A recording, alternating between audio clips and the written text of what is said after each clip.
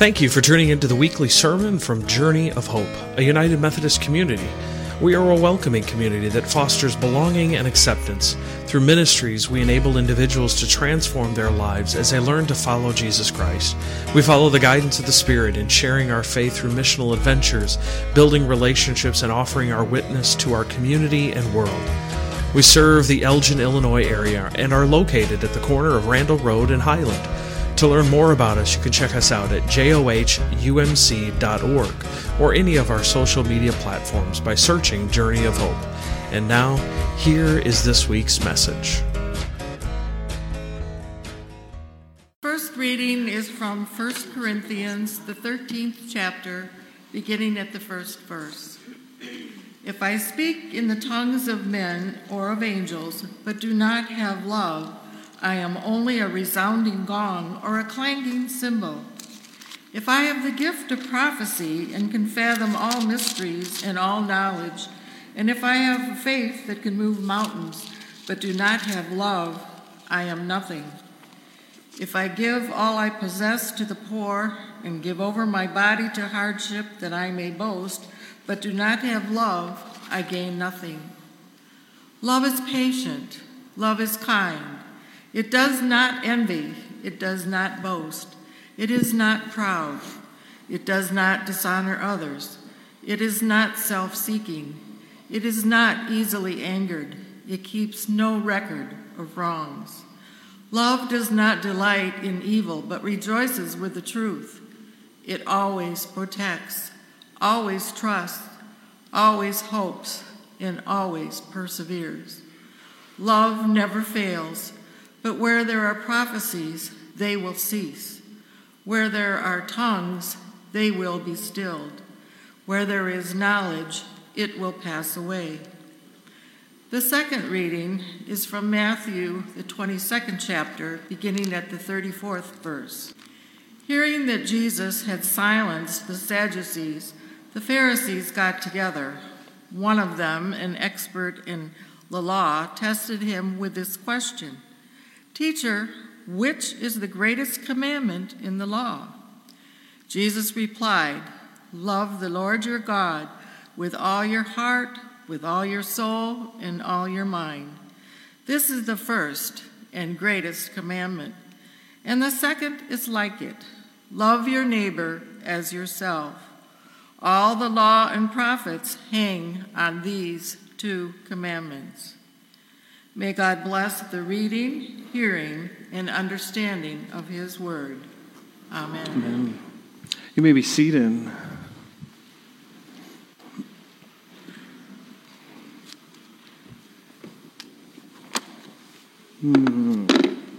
So here we are, week 2 of a Love Triangle series, where we are focusing on the greatest commandment. Jesus gives us in Matthew 22, which you just heard once again. And so guess what? You're going to hear it again next week too. This is the command that tells us that we should love the Lord our God with all of our heart, soul, mind, and some translations say strength. And then there we are to love our neighbors as ourselves. But what kind of love are we talking about here? Are we talking about puppy love? Endless love, maybe a love of a lifetime. It could be the power of love or something we can't help but do, a crazy little thing, or a love that will keep us together. Maybe you were humming those along. Maybe, but it's probably not something between muskrats. There's a little inside joke on that one. Was challenged to include muskrat love in this message. That's it. That's all I got. Sorry. See, in the ancient Greek language, they have 3 main words when it comes to our simplified word of love. First is filial love, which speaks about brotherly love, the love between friends, the love between coworkers, friends, and family. Another is eros love, which is the love between spouses. But the third is agape. This is how God loves us. With agape love. This is sacrificial. It is unconditional. It is best portrayed through the life, death, and resurrection of our Lord and Savior Jesus Christ. Jesus loved all people. He might not have gotten along with all of them, and some certainly frustrated him from time to time. I do remember tables being flipped. But yet he still died for them. This is agape love. A love that thinks of others before themselves. A love that sacrifices everything. Today we heard the very familiar passage found in this letter written to the church in Corinth. It is a letter that is addressing some questions, concerns, and situations that people in the church were having.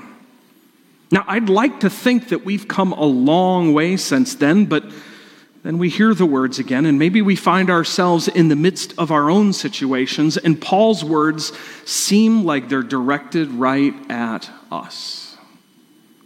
Let me remind you that the words from 1 Corinthians 13 were not written for the millions and millions of weddings who have focused on them.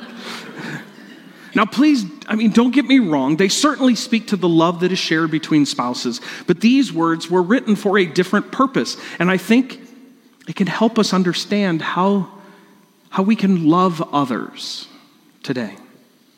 You see, the church in Corinth was facing disagreements. They didn't all believe the same things. They didn't all practice the same things. And they certainly weren't following the teaching of Jesus when it came to loving their neighbors. How do we know this? Because Paul wrote a whole chapter explaining what love is, what love does, and certainly what love is not. Brothers and sisters, these words are for us today.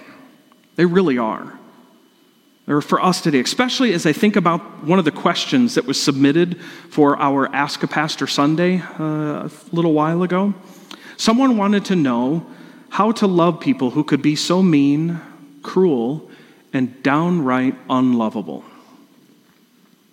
Now, I could answer that simply by stating that we're called to love all people. We're not actually called to like them all. I think somebody's parents probably told many of us that, especially with siblings. You have to love your brother and sister. You don't necessarily have to like them at that point. But you see, there's a difference, and maybe the love chapter can help us. What is love? According to Paul, love is patient, kind, not rude or arrogant. Love is not irritable, nor does it insist on its own way. Love enjoys the truth. It bears all things, believes all things, hopes all things, and endures all things. Love never ends. That is such a powerful sentence. Love never ends. I would say that that's a pretty complete list if you focused on all those things, because I think if you did, all of our relationships would be far better than what we could ever imagine. But Paul goes beyond that. As he begins this chapter, he talks about some of the things that would elevate people in the eyes of society, the church, and maybe inside your families. However, even if we have all those attributes, we accomplish all that we can in this world, but we do it without love in our hearts, it's meaningless. It's meaningless. It don't mean a thing if it ain't got that cling. Yeah, not quite. But truthfully, it doesn't mean anything unless it's done out of love. I think we can see this in society today. We can see relationships fall apart, families dissolve, and people with all the wealth and power completely break down because love does not factor into their lives. If we don't have love, life is meaningless. Now, please understand, I am not saying that you need to be in a relationship, that you need to have a spouse, or that you even have to come from a loving family to gain access to the love that I'm talking about here. Because some of you don't have those experiences. This love that I'm speaking about is already given to you. God loves you just the way you are. Do you need to hear that again today? God loves you just the way you are. God desires to be in a relationship with you. It is because of God's agape love for each one of us that we're able to go out into the world and actually love others. We need love. Paul tells us that out of all these three remain faith, hope, and love, but the greatest of these is love. Maybe you didn't get the love you needed from a parent, a sibling, or a previous relationship, but I hope that you have experienced this agape love of God, maybe from someone else. Maybe that was through the gift of food or hospitality, from someone at church or your workplace. Maybe it was through someone offering to pray for you and just to sit and take the time to have a conversation with you. These are just a couple of the small ways that you can show love to others. Again, we're called to love all people. We're called to love our neighbors as ourselves. As we think about loving all people, we have to realize that we are called to love some people that we don't even know. Dave mentioned that this morning. We can see this in Scripture as we remember the story of the Samaritan who stopped to help a man along the side of the road who had been beaten and robbed. He didn't know who this guy was. He didn't know, and frankly, he didn't care. He didn't care what nationality he was or what social or economic standing he held, or even if he was a Republican or a Democrat. I don't know that they had those back then. Probably the names, but he just helped him. He just helped him. The Samaritan showed agape love by putting aside his preference for the purpose of love. And sometimes when faced with a decision to love in this way, we find that it doesn't make that much sense. However, we're called to love anyway. There was a movie, many of you know I love these movies, so here's this movie that's called A Knight's Tale. Not sure if anybody, I know Mary knows all about this one, and Don, it's one of his favorite movies, or is his favorite movie. So within this story, we find a knight with extremely good abilities at winning jousting. His primary goal as he was learning how to joust was to win the heart of a certain woman. He finally gets the opportunity to ask if there is a way that he can prove his love for her. And he asks her. And her response is a little bit surprising. And so if you've got that clip, I think I've got it queued up there. Jocelyn, how may I prove my love to you? How? Do you ask in earnest? Yes. If you would prove your love, Right. you should do your worst. My worst. What do you mean? Instead of winning to honor me with your high reputation, I want you to act against your normal character and do badly. Do badly? Lose. No, losing proves nothing, except that I'm a loser. Wrong. Losing is a much keener test of your love. Losing would contradict your self-love, and losing would show your obedience to your lover and not to yourself. Really? Shh, woman. Do not me and spare him. Now be gone. Go! What is your answer? I will not lose.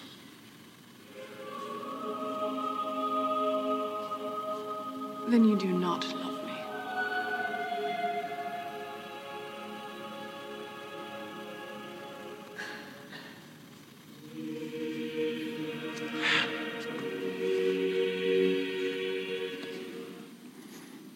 He's a little frustrated. To prove his love, he needed to lay down his preference for the purpose of love.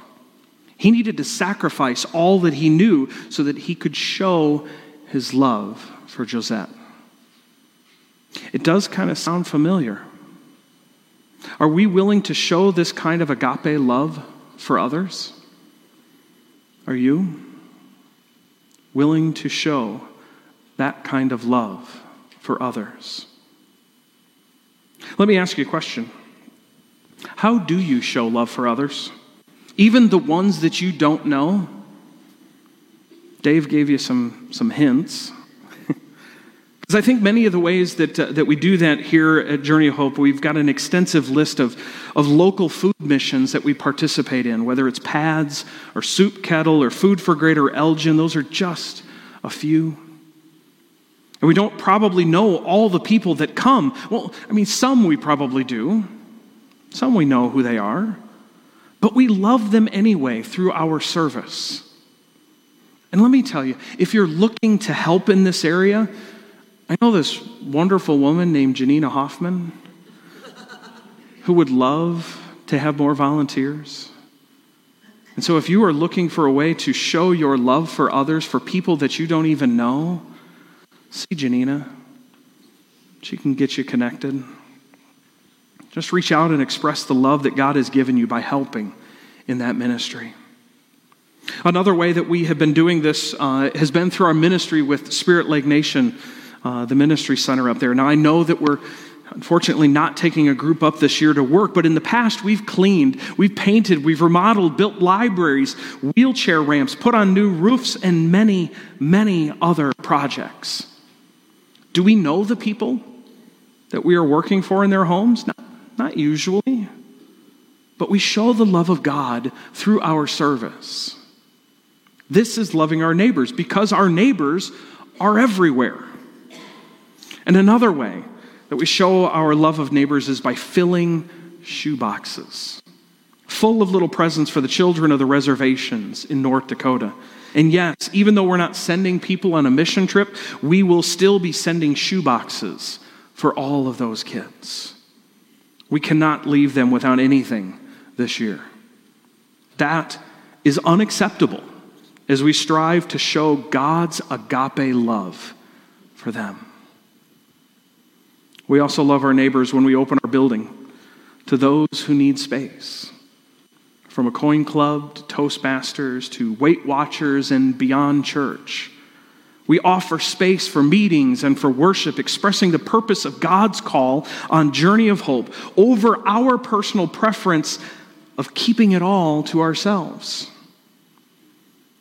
So what are some of the ways that you feel like God is calling you to love others? Where do you feel God calling Journey of Hope to love others? Will you pray with me? God, there are times we hear messages that speak right to our hearts. And we hear messages of loving other people. And God, we know that there are people that are just difficult to love, but we are called to love them anyway. We're also called to love people that we don't even know by putting your purpose ahead of our preference. By putting the purpose of the good news of spreading the gospel above our personal preferences. And so God, speak to our hearts, especially as we sing the last song. God, speak to our hearts during that song to let us know that you are calling us to do something.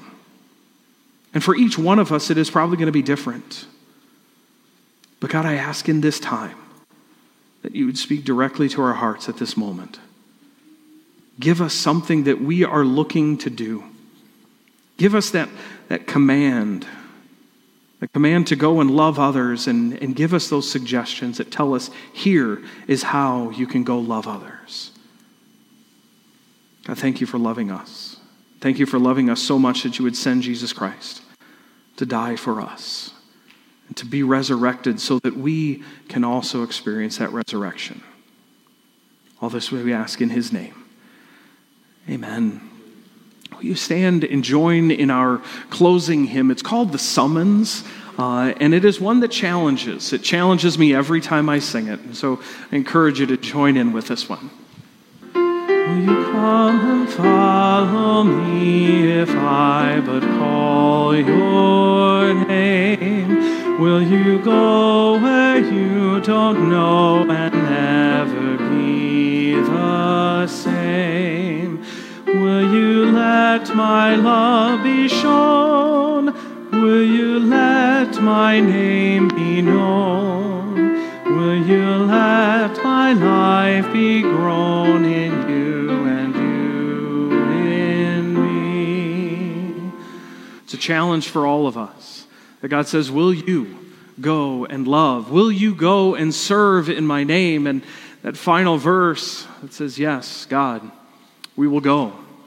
We will go where you call us to. We will follow where you lead us. And so I hope that is your experience today, that you have heard that word to you that says, come, follow me, and you will follow. And so now as we get ready to go forth from this place, go forth knowing that the love of God, the grace of our Lord and Savior Jesus Christ, and the fellowship of the Holy Spirit goes with you, and it goes with you always. Amen.